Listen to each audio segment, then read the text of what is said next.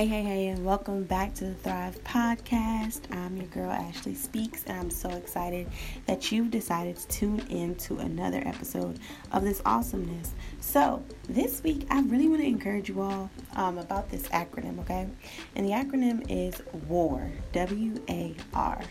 The W stands for worship, the A stands for and the R stands for rest.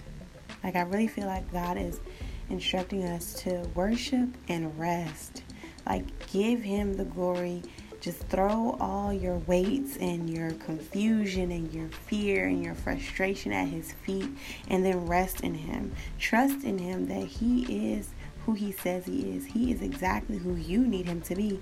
He is Jehovah Rapha if you need him to be a healer. He is a provider if you need him to be that. He's Jehovah Nisi if you need him to be that. He is exactly who he's a father to the fatherless and a mother to the motherless. So I just want to encourage those of you who are going through like I am, those of you who are enduring seasons that feel uncomfortable, that are uncomfortable, that feel never ending.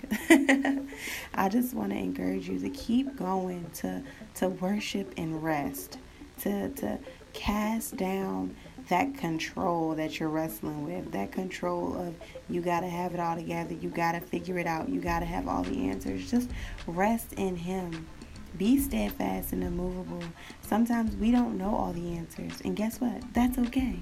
Sometimes we don't know the next step, and sometimes that's okay. But this week, I want our focus to really be on worship and rest. To really take the time to be intentional, to go before God and just say thank you, to go before God and just lay down everything that's been weighing you down, to go to him and have an honest conversation, a transparent conversation, and let him know, what's on your heart. He knows it anyway, but he needs to hear it from you.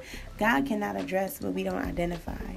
So I challenge you to open up. I challenge you to worship and to rest in the fact that you have an on-time God, an active God who is fighting your battles, who is watching you, who is waiting to hear from you, and who has your back like nobody else.